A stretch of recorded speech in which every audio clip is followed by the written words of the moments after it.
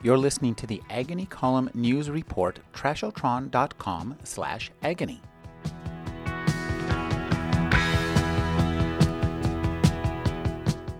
Dr. Michael Gazzaniga's new book is Tales from Both Sides of the Brain, A Life in Neuroscience.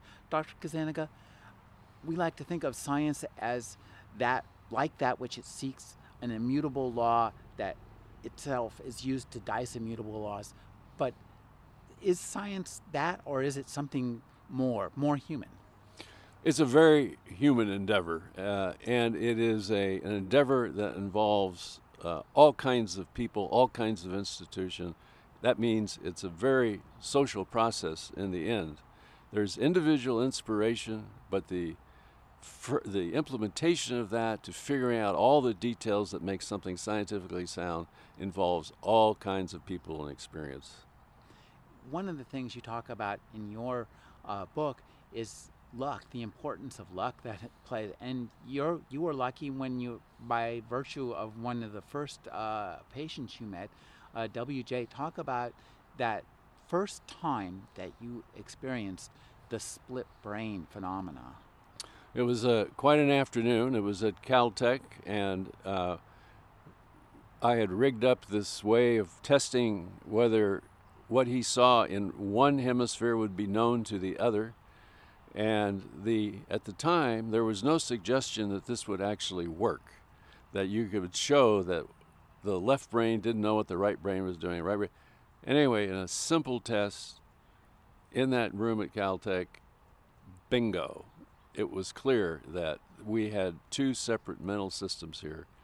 And that meant that you could be energized to think that understanding the mind, because you now had two of them, understanding the mind must involve the brain, since it was a brain surgery that produced the single mind into two minds. One of the things that we read in your book is the impact and import of all the people you worked with and all the incidental associations you made, not just the scientists you know, like Linus Pauling, but also your friends, Steve Allen and William F. Buckley. So talk about the confluence of these different forces in your life as a scientist. Well, what you discover is if you hang around smart people, it doesn't matter where they are from. They are constantly probing and asking questions that make you think about your day job, which is how does that insight, how does that spirit, how does that way of looking at life impact on the thing you're doing? And by God, if it isn't the case that insights come from not only your fellow scientists, not only your students, but also your friends who aren't involved in science. And the fun part of it is you're having an influence on them. And so with respect to Bill Buckley, I was very helpful in him getting scientists on his TV show. He would not have done that if our friendship hadn't developed over years. So it's a two-way street, and that's what makes it fun. We're at an age of new understanding of brain, which is being brought forth by a whole new level of technology. Talk about where you think that technology will take us, and how much the influence the technology will play, and also how much the kind of understanding that you brought played, which was just figuring out logic problems.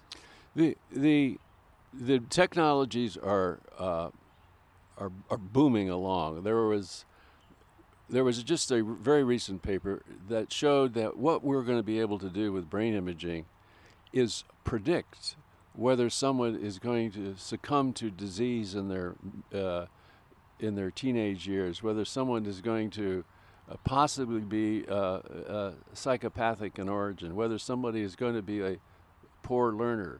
These are incredible things that you're going to say, well, Johnny's fine now, but we put him in a scanner and we can tell by the network analysis that he's going to have a few problems in a few years.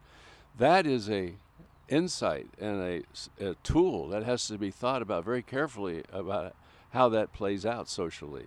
So with every advance, there's always the risks that are associated with it, and this is just going on now. It's just one of many examples one could bring.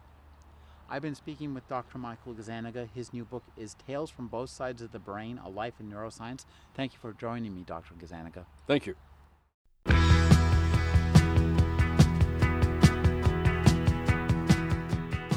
You're listening to the Agony Column News Report, trashotron.com/agony.